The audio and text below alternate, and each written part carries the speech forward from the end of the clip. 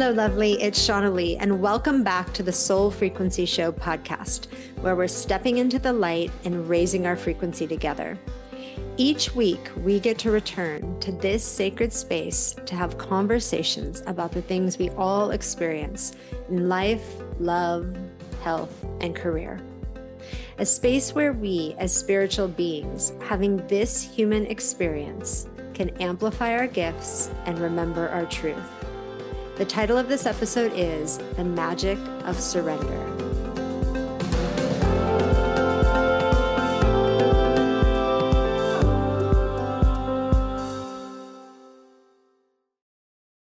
Well, there's a lot of surrender necessary in any type of transformation, and a lot of surrender necessary over the past few years and the next few years to come, because we're in a time of great change.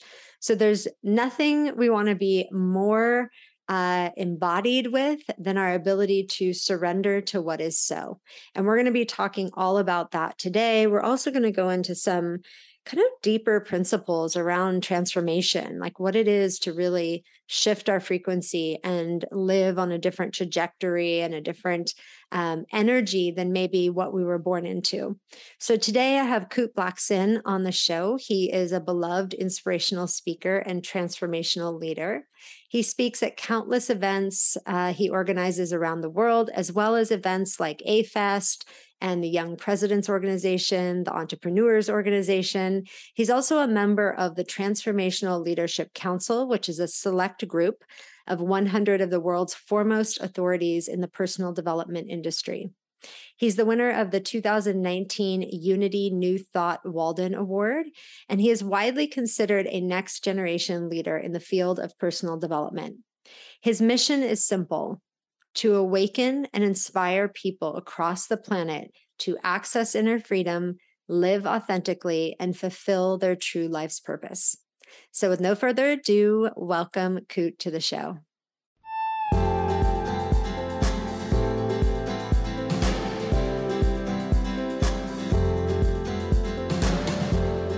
Welcome, Kute, to the show. I'm so excited to have you here and so excited to have this conversation today. Awesome. Thank you. Yeah. So I was just sharing before we jumped on here a little bit about my journey and how your book, I think somebody from your team sent your book to our team. And you know how you get lots of different emails and all of a sudden there's that one email that just, you're like, okay, I need to read this right now. Like the rest of them I'm going to get to, this evening or this weekend, but this one I want to read right now. And so that was what this link was for me. And we're talking about surrender and the magic of surrender. And it was so personal to me. So I love that the intentionality in your book has that type of energy behind it that, even in this busy inbox, I immediately saw it and went, okay, we need to have a conversation and we need to talk on this show. So thank you for, putting that power out into the world. Awesome. I'm glad you felt it, because surrender, this theme, this topic, for me, it's not just a book. It's a theme that is a calling and something I feel very moved by. That part of my life is meant to be dedicated to transmitting that message of surrender and the power of living surrender in everyday life. And so I feel very pulled and called by it.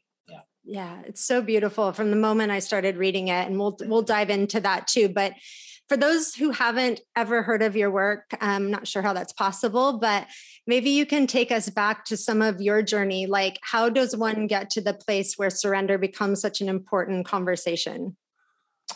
Yeah, I mean, part of my journey, let's see, I'll go back a bit to the earlier times for a moment, where I think even how my parents met was a process of surrender, which that's a whole nother story, which we can get into if you want. But my first, as a young boy, I always felt a deep calling to help people in some way. There was always a part of me that felt I would feel people's pain, people's suffering very deeply. So there was always a part of me that somehow wanted to alleviate suffering. And I didn't know what that would look like. I just felt people. And felt their pain and just wanted to do something. And so that was always present. Also, some of my first memories, if not like my first memory, was one of the most significant ones, was literally seeing a crippled woman crawling on the floor. And she picks up the sand that this man walks on and wipes it on her face and stands up. And so I grew up in a bit of an unusual environment in that every week I grew up seeing miracles, blind people seeing, deaf people hearing, people standing up out of wheelchairs. And that really provided a context for me of all possibilities. Like there were no limits. And because I didn't think of it as anything extraordinary at the time or different, I thought this was everyone's reality. I grew up with the sense like infinite possibilities. This is just how life is. And so every week I grew up seeing a blind person see, or someone stand up out of a wheelchair. And so the same man whose hand she picked up was my father. My father built 300 churches in Ghana, West Africa. My father had hundreds of thousands of followers at his height in the 60s, 70s, and 80s. My father had a huge church in London, about 5,000 people in the 80s and 90s. And so I grew up in this context. And when I was age 8, I started speaking in my father's churches. When I was 14, I was ordained as a minister, given the mandate to take over my father's ministry and to be the successor. And I knew that wasn't my path, an intuitive knowing that this was not my destiny. But I think I had, at 14, I was just basically too afraid to speak my truth, too afraid to surrender to my truth, to surrender to what I really felt. My fear was if I really dared to express myself and surrender to the calling I felt, to surrender to what I felt my soul was pulling me to be, that I would be outcast and I'd be alone and I would lose my father's love. And so I think so many of us, we allow fear to hijack us. And so for 4 years, I went through an inner conflict and inner turmoil, a questioning, a confusion, a depression. And when I turned 18, shit hit the fan, so to speak, where I looked into my future and I chose not to go to university. And I felt, this was like an initial moment of surrender too, when I really felt my soul calling me in a direction. I felt like my soul pulling me. And sometimes what your soul guides you to do doesn't always make sense to your mind or isn't always convenient. But I knew undeniably that I wanted to go into the field of personal growth and spirituality and write books and self-help. And because all of the books on my father's bookshelf, about 1,000 books, were self-help books. Louise Hay and Wayne Dyer, and then Deepak Chopra, and then Eastern mystics and like Osho, and Krishnamurti, and Ramana Maharishi. And so I grew up reading a lot of these books and immersing myself as a kid, and this was my obsession. So when I was about 17, I felt this undeniable calling: go to America. And I wanted to come and find these people and learn from these people and study with some of the Wayne Dyers of the world. And didn't know how I was going to do it, but I looked into my future basically in that moment, terrified, because I knew what that would mean and the decision that this would mean. And I looked into my future and I projected, and I saw that I could take the expected path, the path that everybody expected of me, taking over my father's ministry, living his idea for my life.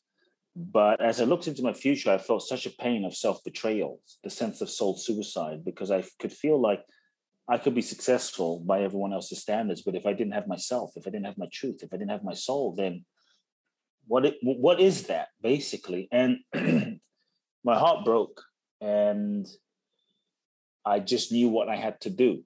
Like the feeling of, if I lie to myself now to get the love and approval, I'm going to have to lie to myself for the rest of my life. And so I made I surrendered to this calling, to this feeling. I didn't know where it was going to take me. I didn't know what that would mean. I just knew that it was pulling me here, and it felt real. It felt bigger than me. And so I spoke to my father, and this is when life began. And had the conversation, terrified, afraid, trembling, guilty that I was breaking his heart. And we didn't speak for 2 years. It was incredibly difficult, incredibly challenging. Longer story short, I ended up winning a green card in the green card lottery. And that's what enabled me to come to the US. And that's like when I think back to how crazy that was, Yeah. I really believe that, I really believe in this surrender thing. Like, I really believe that when you surrender to your truth, when you surrender to your soul, when you surrender to what's in integrity, what's aligned, what you're guided to do, you will always end up in the right place with the right people, doing the right thing, even though the path or the route that you take may not be the one that you most expect. And so I ended up winning a green card in the lottery. And that's what enabled me to come to the US, 2 suitcases, one suitcase full of clothes, one suitcase full of self-help books, $800, knew no one at the age of 18 in this crazy place called Los Angeles, and started off in Venice Beach. And I went and found many of the teachers, the mentors, the folks I'd read about as a kid, Jack Canfield, Mark Victor Hansen, and studied with some of them, went to the seminars, harassed some of them. And then years later, ended up traveling to places like Thailand and sitting with monks, traveling to walk the Camino in northern Spain, studying with rabbis in Israel. And then all roads kind of led me to India, where I had some really profound experiences that made it clear, that basically forced me to surrender and made it really clear. I felt this clarity of like what my purpose was and kind of what I wanted it to look like. And so that's what brought me back to the US. And I also reached the point, by the way, at that stage of my life, around 21-ish, where I had this idea to do a TV show and, wanted to be the next Oprah, and got so attached to this vision of like being Oprah and helping people through media that nothing seemed to work. And then what really made me surrender was I was offered a show. Basically, I was offered an opportunity by these big time managers, and everything, like I had faced like 500 rejections, and I've been rejected in every way imaginable. And finally, these huge managers, guys that managed Michael Jackson and Mariah Carey and Jennifer Lopez and Backstreet Boys, they said, we're going to make you a star. And so I went and I meditated on it. They said, come back the next day. Here's the management contract. We begin. And my soul said no. And I just knew that if I don't listen to that thing inside, things don't turn out well. And so once again, freaking surrendered to this internal guidance, much to my ego and personality's frustration, to be honest, because I didn't understand, but I just knew this was the same thing that guided me to America and helped me win the green card. So I just had this feeling. And so that surrender led me into a real funk, because I felt like I'm about to get everything I thought I wanted, yet my soul is guiding me in a different direction. And so that's what led me to India and traveling and to find myself and kind of like, okay, God, universe, I don't know what the hell I'm supposed to do with my life anymore, but show me the way. And it opened up so many incredible doors. Sometimes not getting what you think you want is really a blessing and grace, even though we're not able to see it in the moment. So and then years later, I came back about 6 months later and began working with people one-on-one. No idea what the hell I was doing back then, but started creating my own way of working with people, called it uncoaching. And I wanted everyone to be free. I felt so happy. When I first came back from India, I was broke, homeless, no girlfriend, no nothing, like 2 suitcases again. But I felt so freaking happy. And the happiness wasn't dependent on any kind of objective experience. And so I thought, wow, I love for people to feel what I feel. And one person came, and another person came. And it was very slow in the beginning, but people started transforming. I began refining a way of working with people, and lives changed. And then it just started to expand, and smaller groups and larger groups and larger groups, and then 2 books, and now The Magic of Surrender. And here we are. So great. It's such a life testament to those moments that we come to where you have that, it's like the inconvenient truth, right? Where your soul is like, right, don't go this way. but your ego's like, but that's all I've ever wanted is to go this way. And now I'm feeling like maybe it's not aligned. Maybe I've dreamed about it for years and years. And then I finally get to that doorstep and I'm like, it's not it. And what do I do? And who am I if I don't want this? Like, you have to almost like redefine, you know what I mean? Like, we define ourselves by these like desires, largely egoic desires sometimes that we have. And then if they either don't show up or they don't show up on our time, or they show up and we go, I don't know if this is really it. It's like, it can leave you spinning, right? And so I love hearing your story, because it's like there are these markers in your life where you had these choice points. Do I listen to myself? Huge. And and that one about someone going, we're going to make you a star. I mean, that was a huge choice point, considering, the things that you desired at that time. And it wasn't like I looked at it and go, nah, this isn't something I want. It was like, no, this is something I want.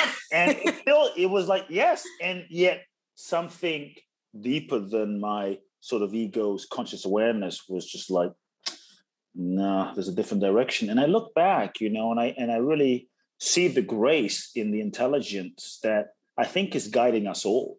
Because I look back as a 20-some-year-old kid, and I see that had I maybe succeeded in that or got the show on air, my ego's development really wasn't at that stage ripe enough, ready enough to handle what might come. And so probably I would have imploded. And where do you go after that? And I probably wouldn't have gone as deep into my own spiritual practice and healing and understanding. And to be honest, it was only because I went so deep at that stage that enabled me to be able to do the work I'm doing and help people at the level and really help transform people at very deep levels. And so I think, it's we're not always able to see in the moment the grace that is happening. But I really believe, truly, when I look back, that it was grace that it didn't happen. Yeah, no, it's a blessing. What did you feel when you were leaving, like on your travels, how you went to India and you had these, amazing experiences and you were learning? And I think when I was reading it in the book, I was having this feeling that you were really shedding a lot of the way you thought it had to be. Everything. And so what was it like returning, back to LA or you came back to LA, right? Right after that? Yeah. I came back to LA. And what it was like was, on one level, I felt such a freedom of just, within myself, just so free, because all of these ideas and identities and, who I thought I needed to be, it just kind of dropped away. And there was just like nothing. There was just being here. And so one thing that was really scary in a certain sense, because it felt like, I don't know, it felt like being a little newborn, because the motivation that drove me until that point, some of it may have been, I wanted to impact people as a young man, but some of it may have been proving to my father, and some of it may have been showing I'm good enough and showing I'm this enough, and, being famous, all of that, just that dropped away. And so now when I came back, the same motivation and drive wasn't there. And I remember going to a friend's gathering. I don't know if it was a week or a month or two afterwards. It was very fresh since I came back from India. And it felt so raw and vulnerable and awkward, because the old way of me being me, like, just didn't fit anymore. And so I remember just being in this party as an example, and just kind of sitting there, and not quite sure, honestly, how to interact. And it took me, I remember it took me months. I don't know how long, maybe a year, maybe 6 months, but it was it felt like a chunk of time where I felt a little bit clumsy in my way of being. And there was a distinct moment. It was October, I forget which year, but it was in October, when I remember just feeling an energy from the inside, a movement from the inside, like move me. to pick up the phone and make a phone call. But it felt different than before because it wasn't like me making it happen. It was like something inside moving to make that phone call and watching it was like watching this happening, and it just felt like a completely different motivation. So doing was still happening, but it really didn't feel. I remember this distinct moment of observing and not feeling like I could of myself am doing, but doing was happening. And that was the beginning of a whole cycle of action and activity that slowly just kind of built, but from a completely different motivation. You know, I wasn't seeking in the world to, let's say, complete me or make me whole or validate me in the same way I was. I was coming from a different place, and that felt tremendously freeing when that switch happened. Yeah, that is very beautiful the way you describe that. I've had that in my life as well. Like for 2 years after, I mean, I had a real like pull the rug out from underneath you transformation, whole life change, very quickly type of situation. And for 2 years after that, like I didn't even know, I felt like, how they say like, you have an ego death and you're like learning, it's like a death and your rebirth process. And it made me think the whole time I was going through this, I'm like, it's like I'm learning to walk again, right? It's like I'm learning to live or talk again. And it's so funny because I had built a big career. So I had, business experience. I had moved in the world and been able to like, do big things. And so to go from that experience to this complete rug pulled out from underneath you, to then feel like I don't know how to get on the phone and talk to somebody was such a strange sensation. And then the feeling that I had was, how long is this going to last? Like, am I ever going to be able to like go and have a conversation with people? Like, cause it went on for a period of time where I just felt like I was new at everything, and everything that I had learned before just didn't feel tangible. Like it was in a different frequency or something, and I didn't have access to it. And I had to learn in this different energy that I was in now, how to make my way, how to get my sea legs, so to speak. And you described it beautifully. And then, and all the questioning that goes along with that, right? Like, what am I doing? Why do I feel this way? Like, is it ever going to end? So yeah, I think there's something to this idea of rebirth, like in a new energy. And what you were saying about like, feeling that you are acting from a different place, like an energy is coming through you versus how you felt before, is so accurate and beautifully said. That's what the sensation is. It's like, I'm not, people get so focused on what are you physically doing, right? Like picking up a phone. And you get to this place like you're describing where it's like, what is the energy behind me picking up the phone? Right. Or what is my why for, like what's motivating me to pick up the phone? It's not about the phone, right? Or the action I'm taking. It's like the energy behind that. Right. Mm-hmm. Absolutely. Yeah. Yeah. It's so beautiful. And as things started to grow and expand from this like kind of new motivation place, and you started to feel yourself like getting comfortable in this new space and seeing what was coming into your life, like that you were getting to help and support people like you always wanted. What was the feeling of growth that was going on? So like what were you saying to yourself about like, okay, one person's coming and now two people and now groups of people are coming. What was that experience like to, we talk a lot about the breaking apart or the release or the coming, going through this ego death experience or whatever people want to call it. But we don't talk a lot about like what happens as we start to expand, you know what I mean, in this new energy. So what were the thoughts that were running through your mind? Wow, such a long time ago that these are not things I've really thought about in a long time. You're making me think about some things. I think there was a lot of innocence because I really didn't know what would happen. All I knew was I wanted to help people. It was like I reconnected with that pure desire that I had when I was a kid. And I just wanted to help people. And one person showed up and I kind of talked to them and helped him the best I could at that time. And there was just a pure desire to be of service and help people. And that was my prayer. Like, universe, use me for just however I can be used. And my work really shifted because I had a client. I was kind of talking to people, kind of giving advice, kind of life coaching-ish, just sharing why I felt so freaking happy. And then things shifted organically when I had a client show up at my doorstep, brought to me by my neighbor, brought her ex-boyfriend to my door, and basically said, "Can you help him?" And I said, "Well, yeah, tell me more." And said he just lost $250,000. This was in 20 years ago. $250,000 in Las Vegas in 2 days, smoking, gambling, drinking, prostitutes, cocaine, alcohol, marijuana, heroin, everything imaginable. And can you help him? And all I heard come out of my mouth was yes. I'm like, shit.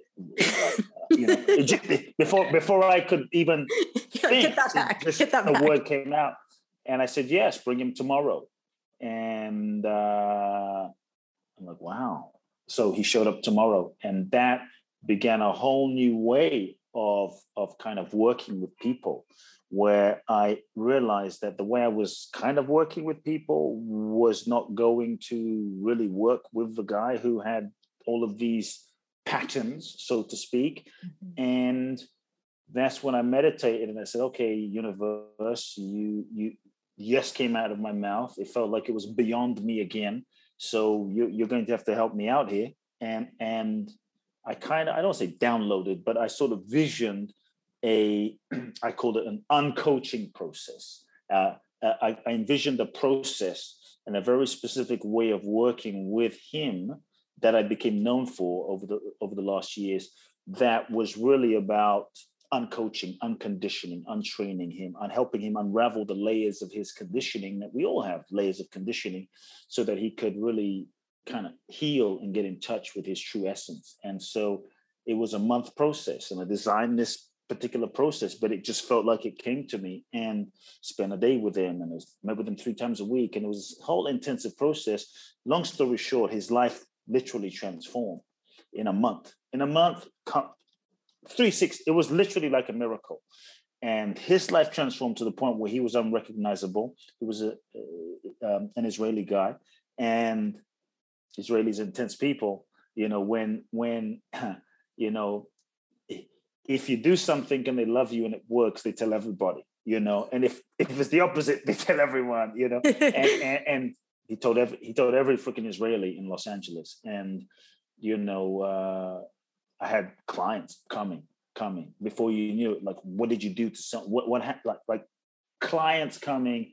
And what I loved about Israelis were, they didn't give a shit if I had at least with my experience, for me, they didn't care that I was different, different than them, that I was younger, that I didn't have a college degree. They just looked me in the eyes and basically asked me, can you help me? And can you produce a result? That's the bottom line.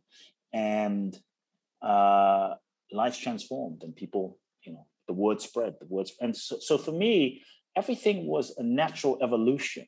And I just found that as I evolved inside of myself, as I integrated, as I stabilized in my own consciousness, as I expanded my own consciousness and deepened my connection to myself, to source, to the divine, then the deeper I went within myself, the more I was able to take my clients deeper. And so it was this organic process that started happening, where as I went deeper in my own sort of self, clients showed up, and then clients showed up with bigger challenges and deeper challenges as I went deeper. And so it just kept deepening, and clients showed up. That's like, how am I even supposed to work with this? But things shifted and things happened. And so it was a beautiful process, and over the course of 10, 15 years of really working with clients very, very, very intensely, it took me through my own evolution to the point where I started taking clients one-on-one to India. And so every stage of my process in the world was really out of my own evolution. For instance, after 10 years, I began taking clients to India one-on-one. And I created a process called the liberation experience, where take away your money, take away your, basically what I went through. You take away your money, take away your passport, make you sign your will in case you don't come back, make you write letters to everyone in your life in case you don't come back, make you face death, basically. And I take you through a 14-day, 24/7 immersive experience in India, where I put you in situations that bring up all of your shit, and I help you move through them and work through them. Planes, trains, train stations, the Ganges, you name it, like nothing is off limits, and kind of took people through a condensed version of my own journey and my own, shall we say, ego unraveling process in a very intense way. And so had I not gone through that, I wouldn't have been able to take my clients to that. And so everything was connected to my own process and my own evolution. And as I deepened, things opened up, the world opened up, and then groups opened up. And anyway, I could keep going, but I don't know if that answers your question. But yeah, it does. And it's so true. Like there are things that you have the confidence to do with people. I say this all the time too. Like when you've gone through some extraordinary circumstances, you know what I mean, that had you deepen, you have like the confidence that you couldn't learn in a book. You couldn't learn anywhere. You have to have lived it to be able to guide people through that depths, right? Because think about like our human experience is that somewhat our ego keeps us afraid of those depths, right? And we build all these barriers to looking at the truth, confronting them, like understanding ourselves. And so it's complex. And like, if you haven't confronted that within yourself, it's almost like you're going to turn around and run at a certain point of anybody confronting that, right? Yeah. Well, you won't be able to take your client somewhere that you haven't been yourself. And when your clients bring up things that you avoid or haven't dealt with or aren't dealing with, you won't be willing to go there because it will be too confronting for you. Yeah. And so I think that's what I saw within myself, is the deeper I went, the deeper the space I was able to hold. Even if I hadn't been through that particular thing, but it was more the depth or the energy of that thing. And so just, things unfolded gracefully. And, there were lots of challenges along the way in building, but it was a beautiful, beautiful journey. So beautiful. So when you lay in bed at night and where you sit today, and you think about those moments before you fall asleep, like, what do people need to know? Or if everyone in the world, right, were to understand this or that, whatever the thing is, like, the world would really shift or evolve. Like those private thoughts that you kind of have from being able to be in these spaces with people for all these years and knowing human nature like you do, like, what are some things that you think about that we need to know, that humanity needs to know? Let's see. I just think, let me just start with maybe things that I think would help, or places where we could begin, because if people are wondering, okay, how do I start? Where do I begin to make a shift? I think one of the things that I see keeps us stuck as human beings are all the ways that we lie to ourselves, all the ways that we don't tell ourselves the truth. As human beings, we're constantly, and sometimes we don't even know that we're lying to ourselves. We just really believe that what we believe is what we believe, and what we feel is what we feel, and we think it's true. We think who we are is who we really are. We believe ourselves to be this kind of character, and we're so identified with our sense of self. And so many times the lies that we tell ourselves don't feel like lies, and we're not aware that they're lies. But I think in so many ways we are lying to ourselves in so many ways. And so that keeps us stuck. We stay in relationships that we know aren't right or aren't aligned. We work jobs and careers that we know might compromise our integrity in some way, but we stay out of security, out of comfort, out of familiarity. And so I think that there is no real expansion, evolution, reinvention, transformation without truth. And to truly transform your life, you have to be willing to start facing the truth about who you are, about what you feel, about what you want. And so, I think just even, I would encourage folks listening just to start with the questions of, okay, looking at what lies am I telling myself? and just begin there. Like, what lies? How am I lying to myself? What lies am I? Because so often we're so busy that we're conditioned to not even reflect, self-reflect, to not even think. The ego doesn't want to think and question itself, because the ego's job, the ego wants everyone and everything else to change, but it doesn't want to change. And the ego's job is to simply reinforce its existence and keep us safe. And we've been conditioned to believe we are this ego structure based on belief systems and, memories and past experiences. And so I think if we can just start with, okay, what lies am I telling myself, and begin self-reflecting, taking a step back to just ponder. I think we have to want the truth more than we want what we have. We have to want the truth more than we want what we think we want. And so I think if we really just began telling ourselves the truth about who we are, truly, honestly, without judgment, so much about what we deal with, so much about our lives would begin self-correcting and would begin shifting and realigning and transforming. And so it might sound like, okay, I'm not in love. I'm not in love. I'm no longer in love. Scary, terrifying. I hate my job. So I would also invite people to, just as a kind of a support there, be willing to take take the pressure off of yourself of having to take action. Because I think sometimes we're so afraid of the consequences of the truth and what that means. And so the ego, in its self-protective, ways, we sometimes create this smokescreen of confusion, and I don't know, and I'm not sure. It's like, I don't really know what I feel about this relationship. I don't really know what my purpose is, when deep down, there's a part of us that knows. At the deepest level, we know everything. I think at the deepest level, we are everything. How many times have you or I or you've been in a relationship, you weren't sure, you were confused. Was it the one? Is it not the one? Should I stay? The moment you broke up with that person, you're like, I knew that was never good. Right.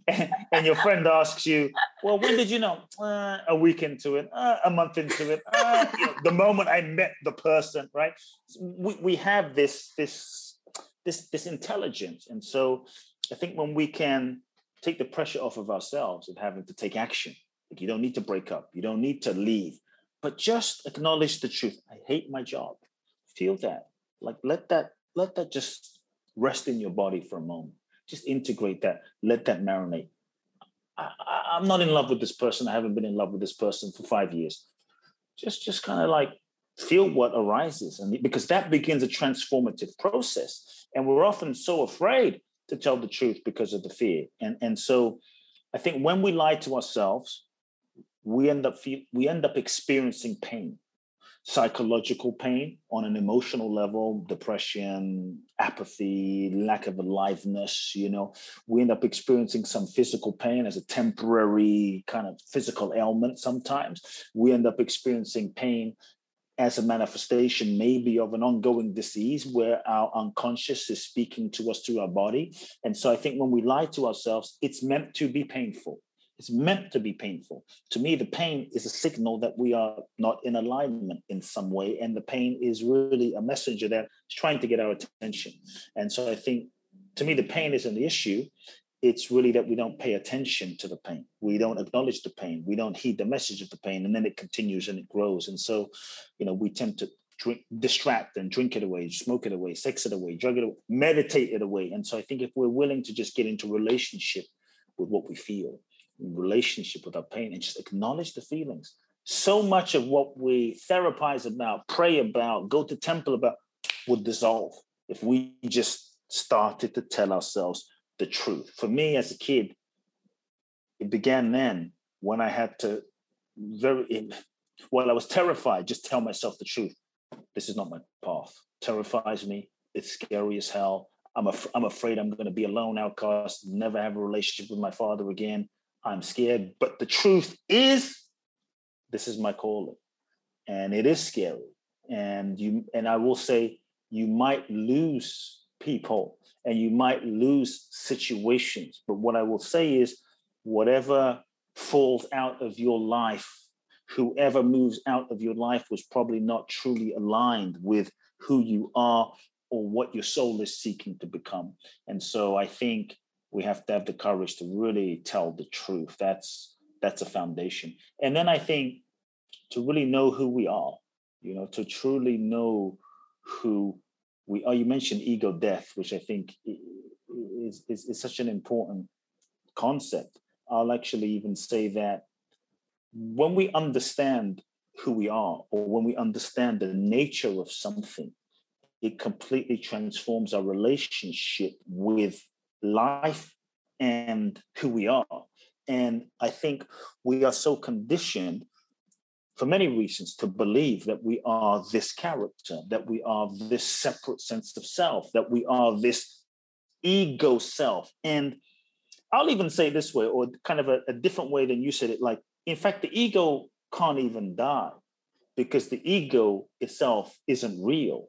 And we've been conditioned to believe that the ego is real. And that degree to which we believe ourselves to be the ego, and the degree to which we believe it to be real, is the degree to which we suffer and feel separate and feel disconnected. And so much of the suffering of the world comes from that sense of I'm me, I'm you, you're separate, we're all separate beings. And I think when we know when we know the reality of the illusion of this ego, yes, which and what I would say is the ego is not a thing. The ego is just a process, and it's a process of identification to body, name, form, culture, religion, beliefs, stories, memories, sensations that we've just held onto, that's been reinforced by life. And so when we start seeing through that illusion, then I think there's a tremendous freedom to realize, oh, what I think I am, this character I think I am, that is a construct and collection of pattern responses from my childhood, is ego, and that's not what I am. Oh, I understand. Like when we were children, like we were all free. We will talk about, like, we were surrendered. We were just aliveness. We were being. We were in touch with that divine. We sang. We didn't give a shit if we didn't sound like Celine Dion. We would run naked. We didn't care. How do I look like on an Instagram? We were just being pure light and energy. What the hell happened to us? Well, what happened to us? We incarnated into this human experience. Then we met our parents. Our parents, some are crazy, some are lovely, they are what they are. They're just doing the best that they can do based on their childhood and their upbringing. Maybe dad was an alcoholic. Maybe mom had mental health issues. Maybe they were fighting all the time. Maybe there was abuse. Maybe there was, screaming. Maybe there was addiction. Maybe they were great people, but they didn't know how to meet our emotional needs. And so it's kind of like our conditioning comes into play, often unconsciously, which we then identify with. But the first thing that happens is we begin to learn all sorts of strategies to disconnect, shut down, and not feel. And so we start suppressing all sorts of feelings, and those unfelt feelings begin layering up, and our true essence gets hidden underneath the layers of unprocessed feeling. And then we kind of contort ourselves into a shape to hold on, erecting walls to not feel the pain, which then becomes a pattern of control. And so now we start holding on so tightly as a way to never feel that pain again, which is really a survival mechanism. And then, we go into the world, the sense of who do I need to be in order to get love, validation, approval. And we start developing a role and a mask, a persona, an identity of who we need to be. For me, as the preacher's holy man's kid, I thought I needed to be, the perfect son, the appropriate one, the kind one, the responsible one, the one who took care of everybody all the time at the expense of my own needs, And in so many ways, it's beautiful, but I ended up betraying myself. And I think it became a role. And so we often contort ourselves into a certain shape to become who we think we need to be, to get that love, validation, approval, and to avoid that pain, thinking that the version or the pattern conditioned version of ourselves that we've become is who we are. And what I want people to know is it's not. It's who you are, who you really are, or is it just who you've been conditioned to be? Because the degree to which we're conditioned is the degree to which we're not free. It's the degree to which we're not free to just meet the moment, free to just be. And so I think it's really important to have the courage to question ourselves. Like, who am I? What am I? What do I really believe? But the degree to which we're conditioned, ego, which is ego doesn't want to change because it's afraid. And so ego doesn't want to question. We don't want to question because questioning one's belief structure, belief system, paradigms feels so terrifying for the ego. which feels like a death for our perceived sense of self, which when we start seeing through that illusion, we start then seeing the self that we thought we were isn't real.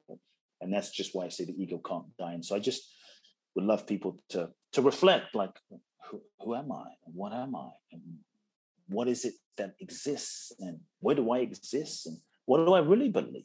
You know, and I think when we can start questioning ourselves, that's the beginning of freedom.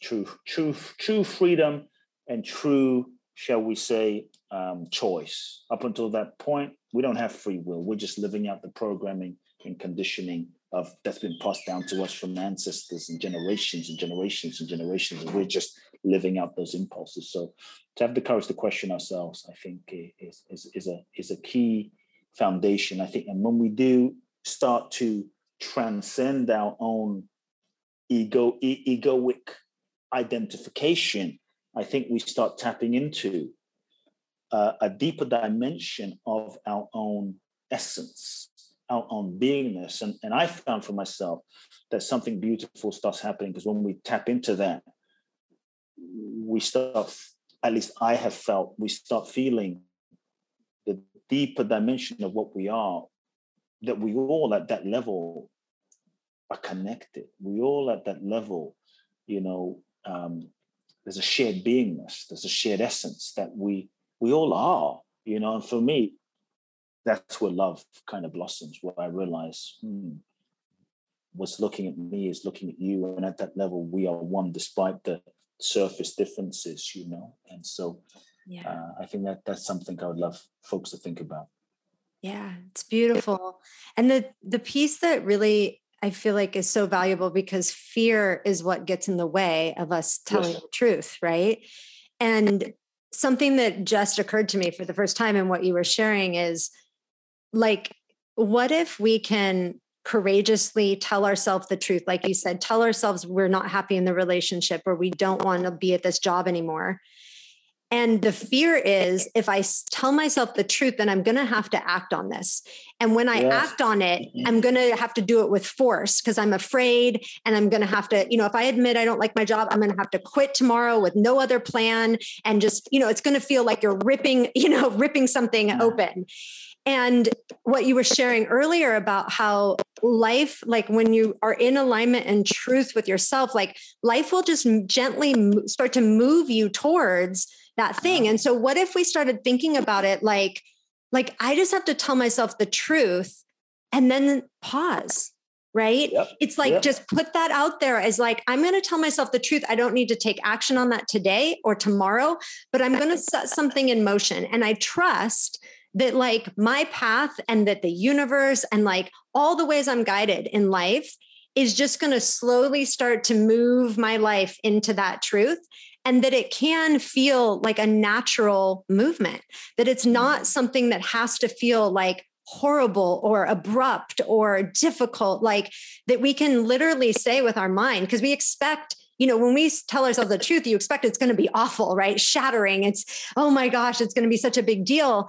But truly, like, you know, I've been in relationship dynamics where things just kind of moved, you know, we just moved in our own places, and it was gentle and it was kind, and there was no trauma. Suffering. Yeah, it wasn't suffering or drama. It's funny. I had a client who she came to me and she was like, I think I write about this in the book, maybe I didn't, but she was like, I'm not in love with my husband. I'm not living with my husband. I'm miserable. Help me. Just don't make me leave my husband. You know? and the whole, so the whole process was about, I'm not in love with my husband. And eventually she mustered the courage to have a conversation with her husband, just to say, look, I'm not in love. It wasn't like divorce. It was just like, I need to tell you the truth. And she was terrified. What she had put on hold for like 12 years and suffered through. And she finally had this conversation in a loving way, in a compassionate way, from her heart, from humility, from vulnerability. And she said, look, I love you, but I'm not in love with you anymore. And I'm struggling because I care about you so much and I don't want to hurt you and I'm not in love with you, but I love you as a being. And she was so terrified about the response. And finally he was like, Oh my God, I'm so relieved. I'm so relieved from this conversation because I feel the same way. I love you, but I'm not in love with you. And it's so great. We can just finally have this conversation, and it just freed up so much, Yeah. Yeah. The truth, look, I think for all of us, the next level of our lives requires the next level of us. And the next level of us requires that we let go of what's no longer aligned. We can't manifest the new being the old version of ourselves. And so something I would ask everyone to listen to sit with is, okay, what is it that you need to let go of? What is it that's no longer aligned? What is it that's no longer a vibrational match? Yet as human beings, what we tend to do is hold on to what's not working out of comfort, out of safety, out of familiarity, not realizing we're actually energetically blocking our blessing. But when we let go of what's not aligned, then we actually make space, and we make space for the new. And you're absolutely right. I don't think it has to be abrupt, doesn't have to be suffering. It can be just in stages, and it can be gentle. And part of just the surrender is just acknowledging, you know what?